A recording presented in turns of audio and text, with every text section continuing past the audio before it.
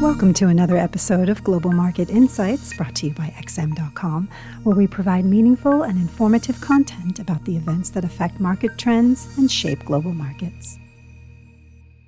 You're listening to the Daily Market Comment podcast by Marios Hadjikyriacos for Tuesday, June 23rd. I'm Christina Marujos, and thank you for joining us at XM.com. Global markets went for a wild ride overnight after White House economic advisor Peter Navarro, probably the administration's biggest China hawk, declared that the Phase 1 trade deal is over in an interview. That immediately knocked the wind out of the risk trade, causing commodity-linked currencies such as the Aussie and stock markets to surrender a good portion of their earlier gains, while havens like the dollar and yen got a small shot in the arm. Yet, in what seemed like an exercise in damage control, Navarro quickly released a statement saying that he was quoted out of context, turning market sentiment around. The likes of the Aussie and futures tracking the S&P 500 shot back higher to unchanged levels for the session, helped by President Trump clarifying on Twitter that the trade deal is fully intact. Admittedly, Navarro striking a hawkish tone on China is hardly surprising given his views. What's important for markets is that the one who really decides whether the deal is over or not, President Trump, is sticking by it, even if it is for his own political agenda. Remember, this deal basically says China will buy U.S. agricultural products, which Trump hopes will help him with farmers in key battleground states that he desperately needs to win re-election in November. He is now trailing Biden by almost 10 percentage points in most opinion polls, so he needs every boost he can get, which is why he is unlikely to start another fight with China ahead of the election. Before the entire Navarro fiasco, markets were in a pretty good mood, and that optimistic tone seems to be returning now that the trade dust has settled. The Nasdaq closed at a fresh record high yesterday, while the defensive dollar got hammered after the daily virus numbers from the most populous U.S. states were not as alarming as in recent days.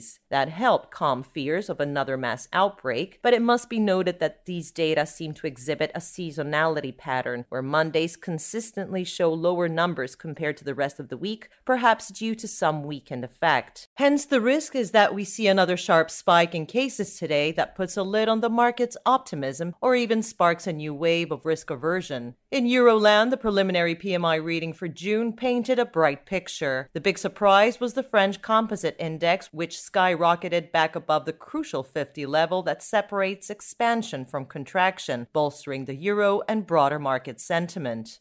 Normally, this would be interpreted as the economy returning to growth, but unfortunately, this might be an overinterpretation. Diffusion indexes like the PMIs weren't designed to measure activity after a complete shutdown of the economy, so they were somewhat flawed indicators for this current paradigm. The surveys ask how your business is doing relative to last month, so if last month's activity was almost zero, they can only move higher. That doesn't mean the economy is growing again at anything close to pre-crisis levels. A step in the right direction to be sure, but not a concrete signal about a return to growth. As for the rest of today's highlights, besides the daily U.S. virus numbers, watch out for the market PMIs from both the UK and the U.S. Later, during the Asian session Wednesday, the RBNZ will conclude its policy meeting. This was today's Daily Market Comment podcast. Thanks for listening at XM.com.